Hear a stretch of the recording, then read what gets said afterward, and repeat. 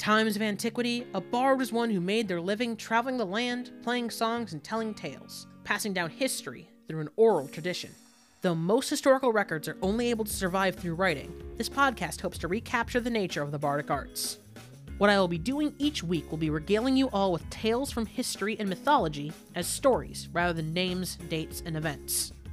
I will be sourcing tales to showcase not only potentially obscure stories that you may not have heard about, but to also talk about parts of popular history that are of particular uniqueness and are worth highlighting.